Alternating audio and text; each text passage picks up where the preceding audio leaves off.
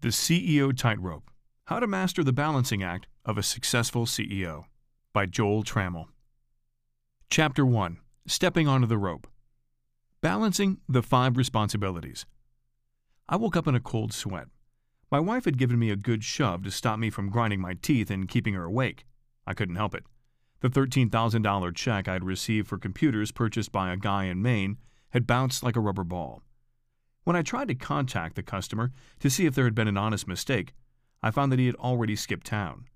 At this point in the life of my small business, $13,000 represented a third of the profits for the year. It was as if someone had kicked me in the gut and then laughed as they walked away. Welcome to my first real test as a CEO.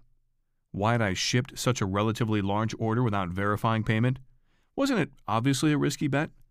Well, the customer had placed a number of orders in the past, paying with a cashier's check, which was our policy at the time. This was long before PayPal or other instant payment options. When he requested that we accept a business check, I didn't think it was much of a risk. It seemed clear to me that he was building a solid business, and being able to write checks would allow him to place more orders, allowing me to make more money. I was balancing the risk of a bad check with the reward of increased revenue. That sleepless night happened more than 20 years ago. Since then, I've had several more companies, made deals worth hundreds of millions of dollars, and made more bad calls. But no decision has left me with a sicker feeling in my stomach than accepting that $13,000 check. Analyzing options and assessing risks and rewards are just 2 of the many things I have learned over the last 2 decades about the precarious tightrope balancing act required of a CEO. Every CEO faces this challenge in his or her career, balancing the need for revenue, growth, and sustainability, with the risks inherent in certain decisions. Some deals are tempting, but could be too risky. Some customers offer growth, but could damage your business. Some leaders seem sharp and driven, but could diminish your culture. Some projects need funding and focus, but may not deliver the same return as other projects competing for attention. These are the decisions that make the CEO job so different from any other job in a business. They require us to take full responsibility for outcomes and events over which we have little control. We are responsible for the whole enterprise and must balance a massive array of needs, demands, interests, and perspectives if we want to be successful. We are asked to meet the needs of employees, customers, and shareholders. We are the arbiters of internal disputes between departments and divisions. We have to be on the lookout for leaders who can add the right ingredient to balance the executive team. Every day, we have to fight to escape the draw of tactical activities that cause us to neglect strategic issues.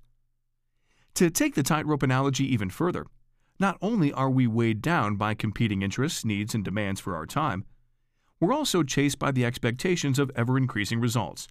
You can't find a point of balance and then stand still on a tightrope. That's barely even possible. Whether you are a public CEO trying to make the quarterly number or a small business owner trying to provide for his family, the expectation is that the business must always grow and prosper. And while all of these fires are burning, we are the only employees in the organization who have no day-to-day boss to provide guidance to or act as a sounding board when we're making tough decisions. As CEOs, we're expected to self-diagnose our weaknesses, because rarely will subordinates directly point out our shortcomings.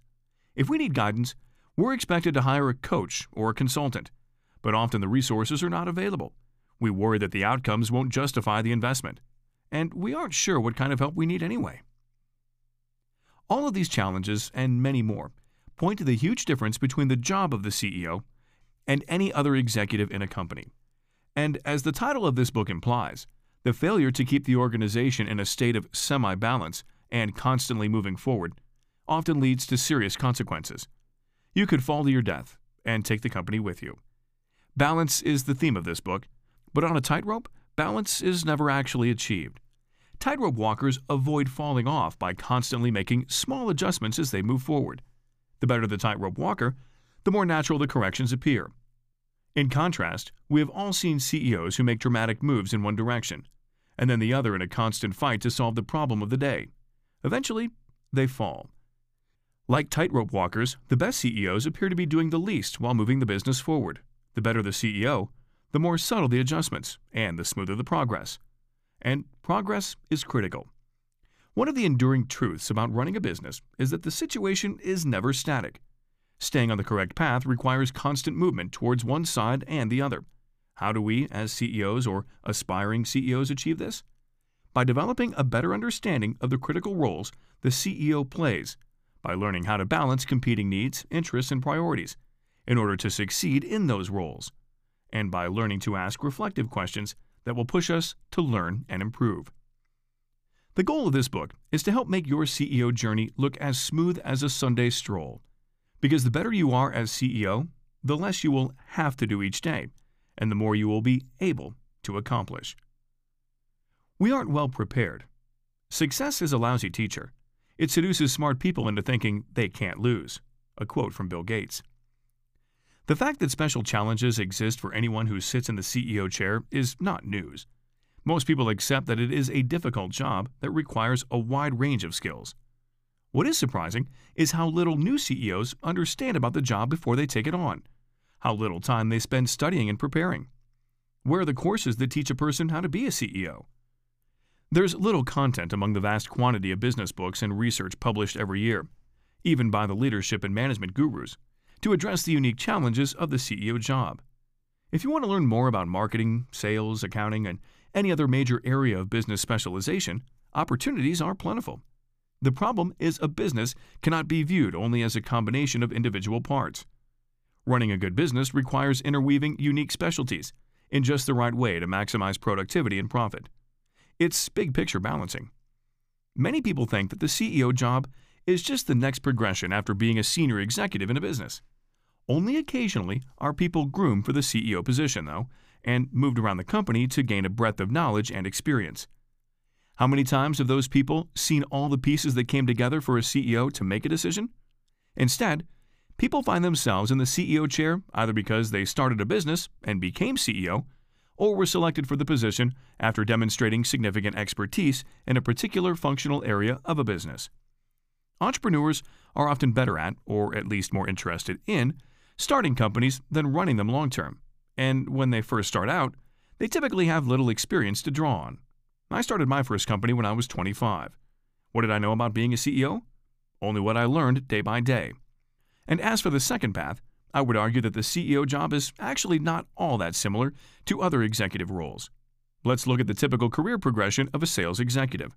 She starts out in a bag-carrying role, selling a product. With success in that role, she's promoted to be the manager of a group of salespeople. After many years of climbing the corporate ladder, this former salesperson might reach the pinnacle of her sales career by being named vice president of worldwide sales. At each step along the way, she's developed more and more expertise in the area of sales and sales management. As VP, the problems that reach her desk almost always involve an issue that she has experienced at some point during her career.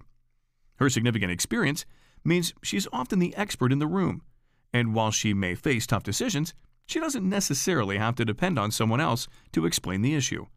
Her success will often depend on her ability to pass along her experience to her team and to train them to do the same things that made her successful.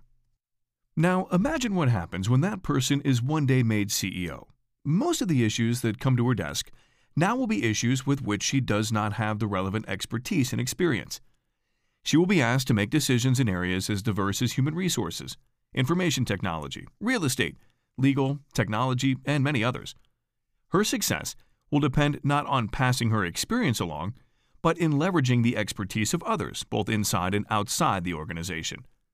It will require her to think about the implications of her decisions, beyond just a single group in the company, to all shareholders, employees, and customers.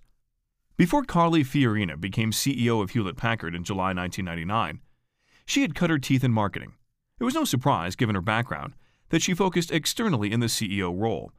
She introduced numerous new strategies, including the contentious acquisition of Compaq. She spent much of her time in the public eye, building her personal brand as well as the HP name. All of this might have been great if HP's biggest challenge was a lack of awareness in the market. Unfortunately, for Ms. Fiorina, the problems at HP were internal and operational in nature, as the actions of the next CEO, Mark Hurd, clearly demonstrated. By focusing on reducing costs and increasing efficiencies, Hurd was able to deliver exceptional performance. The company's profits increased for 22 straight quarters under Hurd, and its stock price doubled. When you consider the tremendously successful careers of most people who get a shot at the CEO position, it's amazing how many fail by being fired or pushed out. In today's high-speed business environment, shareholders have little patience for long-term plans if performance in the short term isn't strong. The average lifespan of an elite CEO, the leader of one of the world's largest companies, is about 5 years, but a high percentage of CEOs are out in less than 2 years. The numbers vary from study to study, but none of them allow for much learning on the job. Lack of training for the role is one of the key factors in the rise of the executive coaching industry. Several studies have shown that it takes about 10,000 hours of practice at an activity to perform at a world-class level. Even Michael Jordan was cut from his high school basketball team before he mastered the skills necessary to be a star player.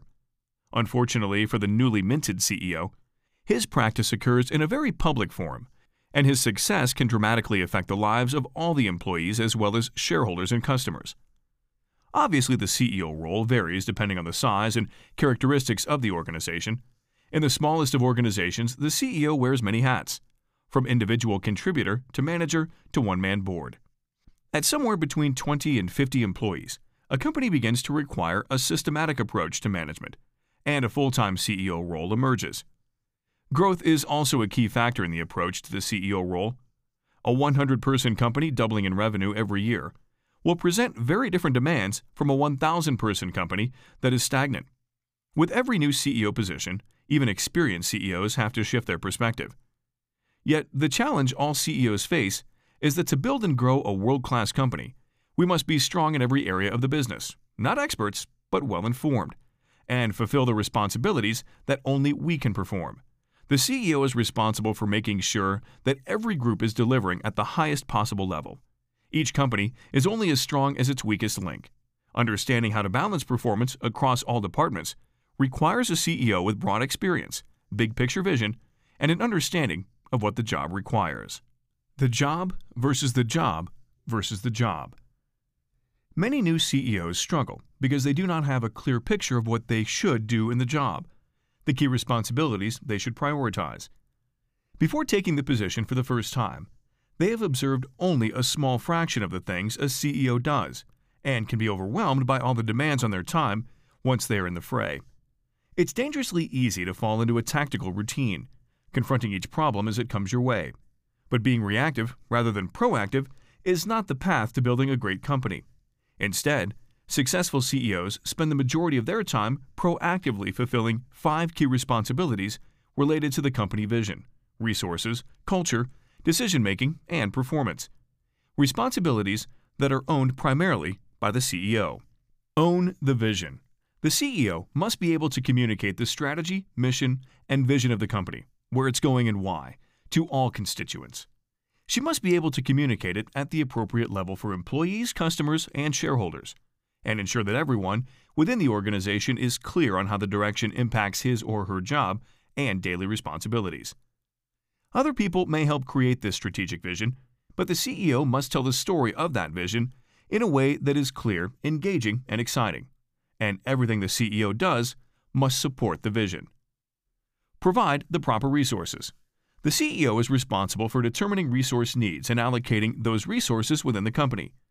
The 2 most important resources for the typical business are capital and people. The CEO must make both available in the proper quantities at the right time for the company to be successful.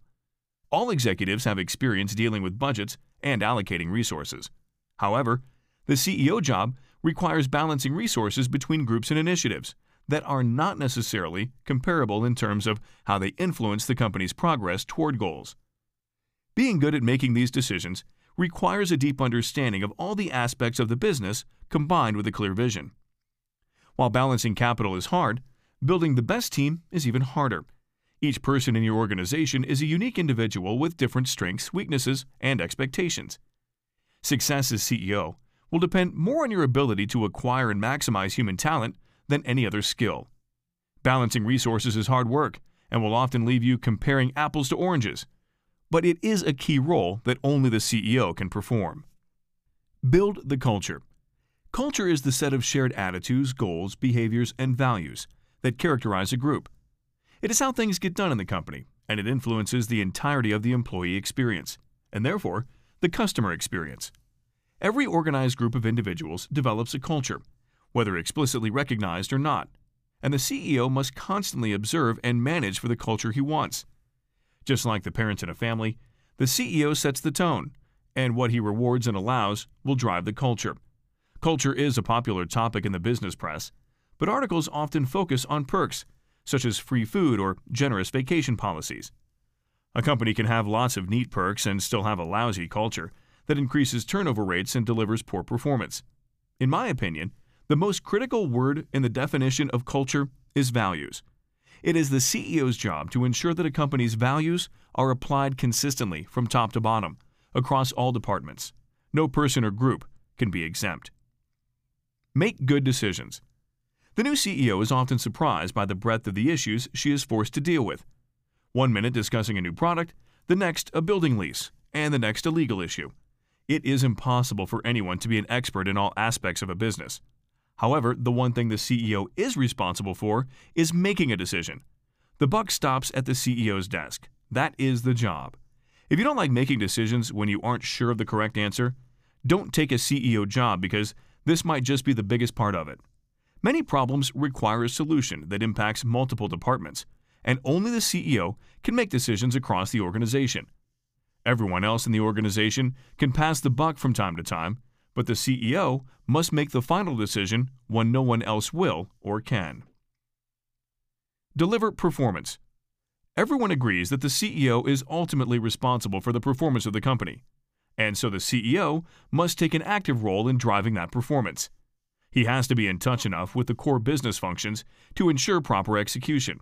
He is the interface between internal operations and external stakeholders, which means that he has to ascertain the expectations for performance from different stakeholders. Shareholders may be concerned about stock price, while the community is concerned about job creation. Interpret those expectations for internal teams, and then drive and refine metrics that reflect the true performance of the business. Because you get what you measure. Combined with those demands is the need to maintain awareness of the industry and market. Performance in a competitive business environment is relative. If your company is growing at 10%, while the market is growing at 25%, you are clearly underperforming. The same 10% growth in a declining market might be exceptional. Regardless of the circumstances, the stakeholders, or the size or type of business, the CEO sets the bar for the level of performance the business achieves.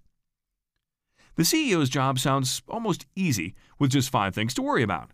Of course, I haven't mentioned emails, meetings, public appearances, or the many other ways that CEOs are asked to spend their time. It can be easy to sit back and let the job come to you. There will always be tactical things that can be done. Successful CEOs plan how they will spend their time in order to focus on the important responsibilities, not just the urgent to-dos. To successfully grow a company, the CEO must have a clear picture of how to fulfill the responsibilities that only he can fulfill, how to prioritize them, and how to find balance when dealing with the onslaught of issues that arise in each of these areas. Successfully balancing the responsibilities of the CEO. In a recent survey, 75 members of the Stanford Graduate School of Business's Advisory Council rated self-awareness as the most important capability for leaders to develop. Self-awareness gives you the ability to observe the secondary effects of your actions, to understand and mitigate your areas of weakness, and to leverage your strengths appropriately. This capability is more important for CEOs than for any other leader. We have the only job in a company without a direct feedback mechanism, without someone assigned to provide guidance on how well we are doing the job. And we cannot expect that kind of feedback to come from other leaders or employees in the organization. There's a great scene in my favorite business movie, Barbarians at the Gate, from the book of the same name, in which the CEO asks if people have heard a joke, and that his right-hand man begins to laugh at the joke before the CEO even tells it. As CEO, your jokes will be funnier, your ideas will be better, you will be smarter, at least according to the people you work with every day. Even people who aren't consciously currying favor will measure their comments in your presence. They may not praise you constantly, but they won't likely tell you where you're falling down either. This book is written from my experience in the CEO chair at one company or another for most of the last 20-plus years. I wanted to do well, and so I studied business literature and research, and I worked hard to be that self-aware leader. In recent years, I've begun teaching a course for CEOs and writing about the challenges, pairing theory with real-world observations. My goal is to help you become more self-aware as you navigate the challenges of the 5 primary responsibilities, section by section. For each section, I lay a foundation for fulfilling each of the responsibilities, from communicating to engage different stakeholders, to assessing your human resources, to using what we know about neuropsychology to build a high-performance culture, to identifying the 4 villains of decision-making, to setting goals to build alignment. Then, in each chapter, I explore issues that can pull you off balance when you're trying to meet your responsibilities, and offer an approach for making the minor adjustments that will keep you moving forward. In the rest of this section, I'll tackle the universal struggles between responsibility versus control and expertise versus need. Influence and using your time to fill the right roles are the keys to finding balance in these areas and to successfully meeting the demands of all of our responsibilities. Throughout the book, I use failure modes I have observed when we lean too far in one direction or another and fall off the wire, to help you envision what it looks like to be pulled off balance. While these failure modes are exaggerated, I also include stories of CEOs who have exhibited some of these traits, including myself, and questions listed under the Finding Your Balance heading to help you consider whether you are in danger. Try to get your direct reports to anonymously answer the same questions and examine whether your answers are consistent with theirs. Be honest when answering the questions, and you may find areas you need to work on, or a missing element at the top of your organization that you can look for in a new leader. While we are ultimately responsible in these 5 areas, and focusing on our own growth will improve our chances of success, we can also surround ourselves with smart, engaged people who balance our strengths and weaknesses. Over the years, I've developed some definite opinions on how to think about the job of CEO. I've had both home runs and strikeouts along the way. Yet I still often feel like I don't know the right answer in a given situation. I do think I have learned to ask the right questions, though, and I believe that asking the right questions is the key to improving. I hope this book can make a small contribution to your education and success by helping you ask the right questions.